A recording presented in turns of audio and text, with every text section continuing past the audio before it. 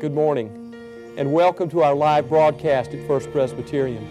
It is a joy to come into your home today with good news about God who loves you. If you're ever in Uptown Columbus, we invite you to stop by and say hello.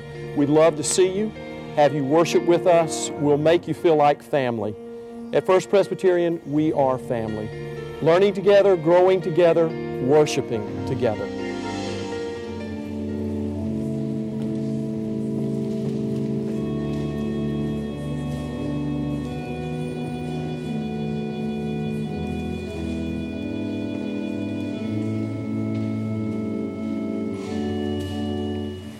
I invite those who are able to please stand for our first lesson. It is from the letter to the Ephesians in chapter 1. And listen now to the Word of God. Paul, an apostle of Christ Jesus, by the will of God, to the saints who are in Ephesus and are faithful in Christ Jesus. Grace to you and peace from God our Father and the Lord Jesus Christ. Blessed be the God and Father of our Lord Jesus Christ, who has blessed us in Christ with every spiritual blessing in the heavenly places, just as He chose us in Christ before the foundation of the world to be holy and blameless before Him in love. He destined us for adoption as His children through Jesus Christ, according to the good pleasure of His will, to the praise of His glorious grace that He freely bestowed on us in the Beloved. In Him we have redemption through His blood, the forgiveness of our trespasses, according to the riches of His grace that He lavished on us. With all wisdom and insight He has made known to us the mystery of His will, according to His good pleasure that He set forth in Christ, as a plan for the fullness of time, to gather up all things in Him, things in heaven and things on earth. In Christ we have also obtained an inheritance, having been destined according to the purpose of Him who accomplishes all things according to His counsel and will, so that we who were the first to set our hope on Christ might live for the praise of His glory. In Him you also, when you had heard the word of truth, the gospel of your salvation, and have believed in Him, were marked with the seal of the promised Holy Spirit. This is the pledge of our inheritance toward redemption as God's own people, to the praise of His glory. I have heard of your faith in the Lord Jesus and your love toward all the saints, and for this reason I do not cease to give thanks for you as I remember you in my prayers. I pray that the God of our Lord Jesus Christ, the Father of glory, may give you a spirit of wisdom and revelation as you come to know Him, so that with the eyes of your heart enlightened, you may know what is the hope to which He has called you, what are the riches of His glorious inheritance among the saints, and what is the immeasurable greatness of His power for us who believe, according to the working of His great power. God put this power to work in Christ when He raised Him from the dead and seated Him at His right hand in the heavenly places, far above all rule and authority and power and dominion, and above every name that is named, not only in this age, but also in the age to come. And He's put all things under His feet, and has made Him the head of all over all things for the church, which is His body, the fullness of Him who fills all in all. And this is the word of the Lord. Thanks be to God. Please be seated. Let us stand as you are able for the second lesson as we continue to follow the way of blessedness as we study the Beatitudes. And this morning we hear Jesus say, "Blessed are the merciful, for they shall receive mercy." This is the word of the Lord. Thanks be to God. Please be seated. And will you pray once more with me, please? O gracious and loving God, full of mercy and tenderness, full of justice, we ask that the words of my mouth, the meditations of our hearts would be found acceptable, pleasing, life-giving in your sight, O Lord. You are our rock. You are our Redeemer. We pray in your name. Amen. In his book, The Wisdom of Tenderness, author Brennan Manning, who I had the opportunity to hear speak back in 2004 at a pastor's conference in San Diego. And let me tell you that the lineup at that conference was filled with many powerful speakers and very well-known national figures in the Christian church. But Brennan Manning captured my heart with his white-hot intensity and passion for Jesus Christ and love for a Savior and understanding of the Savior's love for him. Brennan Manning tells the story in that book of a friend who went to Ireland. His friend went to help his favorite uncle celebrate his 80th birthday. And on the morning of the big day of celebration, they awoke before dawn. They dressed in silence. They made their way down to walk along the shores of Lake Killarney. And there, just before the sun was to crest the horizon, they stood on the shore of that beautiful lake and looked across the water, waiting for the first light of that day to pierce the dawn sky. They stood there silent for 20 minutes, and then the sun rose, shining on their faces. And Brennan Manning's friend said that it was then that his friend's uncle turned with a radiant smile on his face, and in all of his 80 years went skipping down the shore of Lake Killarney. And Brennan's friend went scampering after his uncle to catch him, and when he found him, he said, "Uncle Seamus, you look very happy. Do you care to tell me why?" And the man turned with the light of that day shining on his cheeks that were wet with his tears. Uncle Seamus said, "Yes, lad. You see, the Father is very fond of me. I, the Father, is very fond of me." How is it with you? What is your sense of how God the Father feels about you? Do you have an innate and deep trust of God's love for you? Do you know in your heart that God not only loves you, for that is God's character, and if God did not love you, God would cease to be God, but do you know in your heart that God also likes you and delights in you? When we can answer with gut-level honesty, "Oh yes, the Father is very fond of me," then we are on our way to understanding this beatitude. We are on our way to experiencing the blessedness, relaxedness, the weight of anxiety lifting.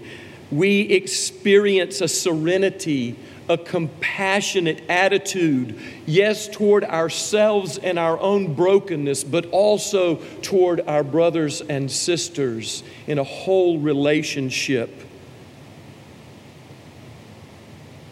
The little letter of Titus that is tucked way back deep into the New Testament says this in the 3rd chapter, in the 4th and the 5th verse. Listen.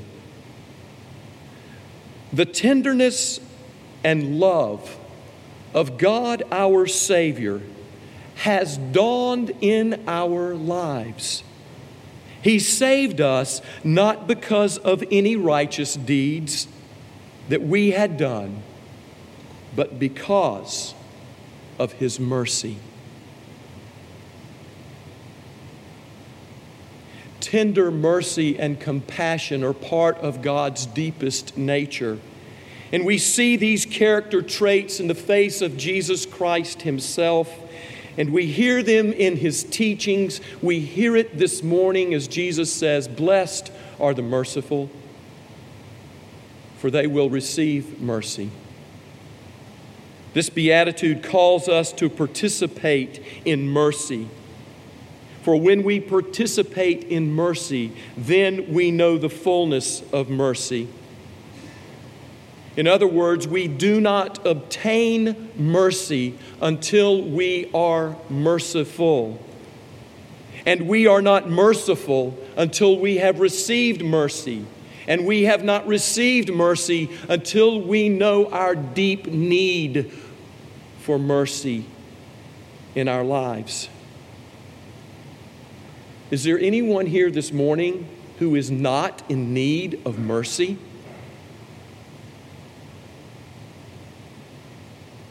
When we reach the point of understanding and knowledge our need for mercy, we then come face to face with ourselves in the light of the face of Jesus Christ, and we are then ready to be merciful. So first, for us to understand this mercy and what it is that Jesus is teaching us, we must know how justice and mercy must be held together. They are two sides of the same coin. So if we are going to consider mercy, we must also hold in tension justice. Justice and mercy must go together. Because if we have justice and righteousness without mercy, it is ruthlessness.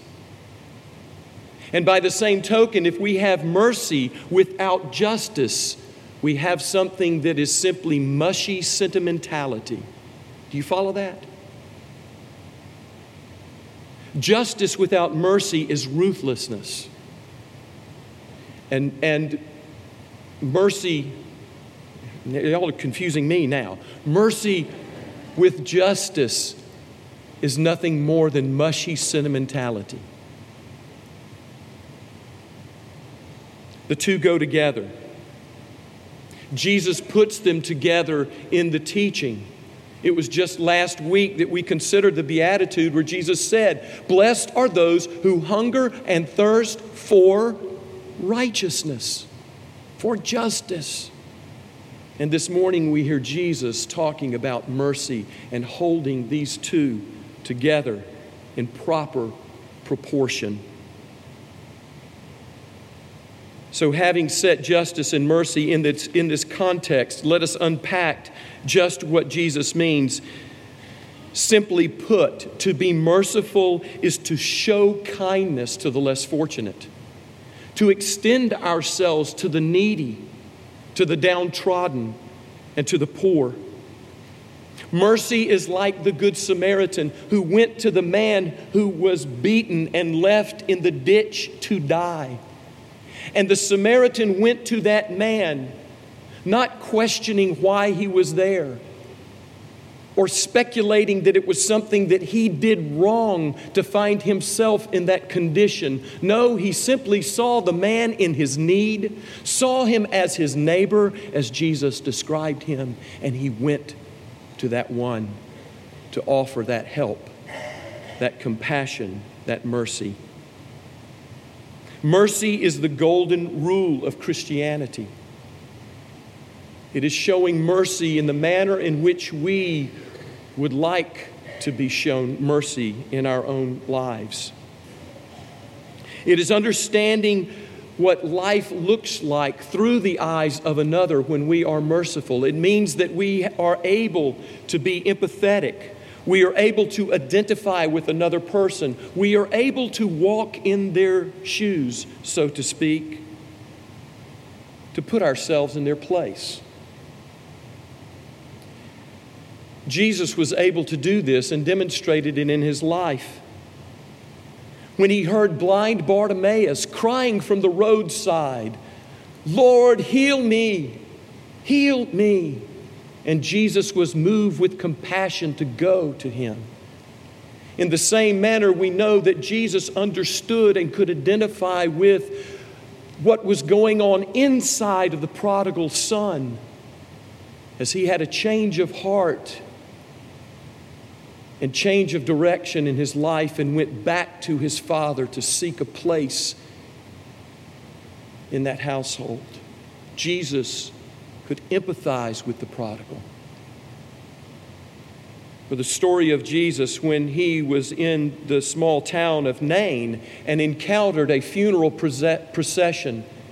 And there on the funeral pyre was being carried the body of a young man, and leading the funeral procession was the young man's mother in all of her grief. And the scriptures say that Jesus was moved in his spirit. He had compassion upon that mother in her grief, and he went to her.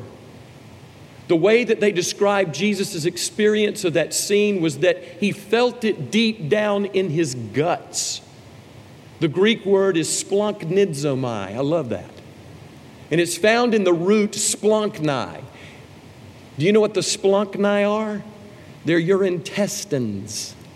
Jesus didn't see it and understand it with his head. He did not see the grief of that mother and feel it in his heart. It went deeper into his intestines. Have you ever felt for somebody on that level? And Jesus is described as the compassionate one. And when we are merciful, we are able to move outside of ourselves to another. And when we are able to do that, we are understanding blessedness. Jesus said this, the one who loses her life will find it. It is moving outside of ourselves to the other. A long time ago, we knew this. We knew this health, this wholeness, this finding and moving outside of ourselves is what Jesus taught, and now doctors are prescribing it. Some years ago, Carl Menninger, the great psychiatrist, was asked by a reporter, suppose you were heading for a nervous breakdown, what would you do? We might imagine that Dr. Menninger would say something like, well, if I were headed for a nervous breakdown, I'd go see a psychiatrist. But that's not what this wise doctor said. He said, if I were headed for a nervous breakdown,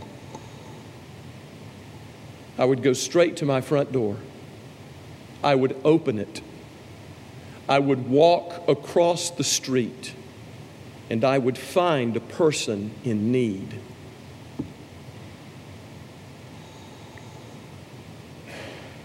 The way out of anguish is to offer ourselves to another. It is the way of being merciful. Mercy is being kind to others. That's obvious. But being merciful is more than that, because it is extending grace to the guilty. Now we're getting somewhere. It is Jesus on the cross praying for forgiveness that shows this mercy, praying for those who put him there. And who of us cannot identify with Jesus in this way, that we have all been wronged? We have all been put on a cross of some sort by another, by their wrongdoing. By an unkind word, by a stab in the back, we feel crucified. By a character assassination, by being on the short end of a tricky deal. Or maybe there was someone even in our own family that swindled or cheated us out of our share of the inheritance. And there's so many other things that we could name. And so we must deal with these things in our lives, and it is our human nature that in the face of this would cause us to say, I will get revenge. They will pay. We can identify with the person who wrote, if only half-heartedly and in jest, my wishes are a humble dwelling with a thatched roof, a good bed, good food, and some fine tall trees outside my door. And if God wants to make me completely happy, he will grant me the joy of 6 or 7 of my enemies hanging from those trees. Of course, that's not us. We know that as Christians, we are supposed to love our enemies. And we tell ourselves that we will forgive, yes, but we will never forget. But upon doing this, when we say this, what we have done is replace our desire for revenge with resentment. And we hold on to that which holds us back and holds us down. Yet the more we study, the more we know, the more we glory in the life and the mind of Christ Himself, the more we see the attitude of Jesus toward this kind of fear and hatred. And Jesus Himself, as we follow Jesus and know Jesus, is out to relieve us from this resentment, to save us from being filled up with lingering anxiety and anger that robs us of all the rights of knowing the true beauty of blessedness, which ultimately robs us of life itself and will surely take from us even our health. The famous pastor Harry Emerson Fosdick said, "Hating somebody is like burning down your own house to get rid of a rat." Doesn't work well. And once we realize that revenge and resentment are the way to unhappiness, the more we are ready to hear this beatitude and pursue the way of being merciful. And Peter goes to Jesus and asks Jesus, "Jesus, when someone has wronged me, how many times should I forgive? 7 times?" And Jesus says 7 times 70. If you're doing the math, that's 490 times that we are called to forgive. I don't know about you, but if I go down that road, somewhere along the way, I'm going to lose count and maybe even in the process learn something about being merciful. So mercy is kindness to the unfortunate. It centers us outside of ourselves. It is extending grace to the guilty, and it also makes then for our right relationships and wholeness in human dynamics. And finally, being merciful is the key that unlocks the door of living in right relationship with the living God. And so in a sense, we're back where we started. We've come full circle. Remember when I said we do not obtain mercy until we are merciful, and we are not merciful until we have received mercy, and we have not received mercy until we acknowledge our deep need for mercy and how desperately we need it. It is then that we find mercy in all of its beauty and abundance in the life of Jesus Christ Himself. There's an old pastor who reported of a parishioner coming with a question one day. And the parishioner asked the pastor, "How can I learn to forgive another who has wronged me?" And the pastor said, "I believe there was sincerity and hope in that question, although I knew that journey would be hard." And the pastor said, "The only thing I could do was to tell a story." The pastor went on to say, "The story was from the time when I was a missionary in New Zealand in the early days of Christianity coming to that part of the world. And there was that line between barbarism and the faith. And we were serving communion one day in a church. And a man came forward. And as he knelt at the railing to receive the elements, he then quickly got up and went back to his seat and sat there for some time and then returned to receive the elements. When asked for the reason for this unusual behavior, the man said this: "The first time I went forward and knelt down, I realized that the man who was next to me was the man who had murdered my father. And I had vowed to see vengeance. And full of hate, I could not take the bread and the cup. And so I returned to my seat, and bowing my head and closing my eyes to pray, I saw before me 3 crosses, and the man on the center cross was saying, "Father, forgive them, for they know not what they do." Upon seeing that and hearing that, I could not stay away. And so I went and knelt to receive the body and the blood.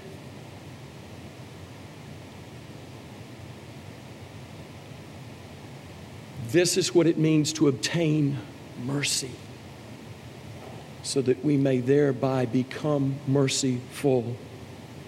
Here is where we survey, to cast our eyes and look upon the full glory of the cross and hear the words, "Ah, the Father is very fond of me. He is so fond of me." In the name of the Father, and the Son, and the Holy Spirit. Amen. Let us pray.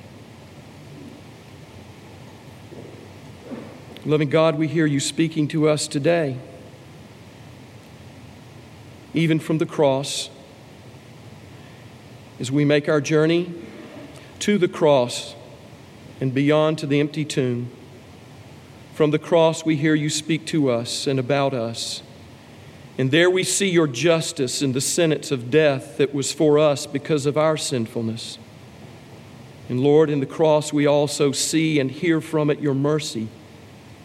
For it is your Son who is there in our place, interceding for us. Father, forgive them. Lord, your righteousness and justice are perfect. Your mercy and your grace are beautiful and complete. Help us to be kind and merciful as you are merciful. This we pray in your name. Amen.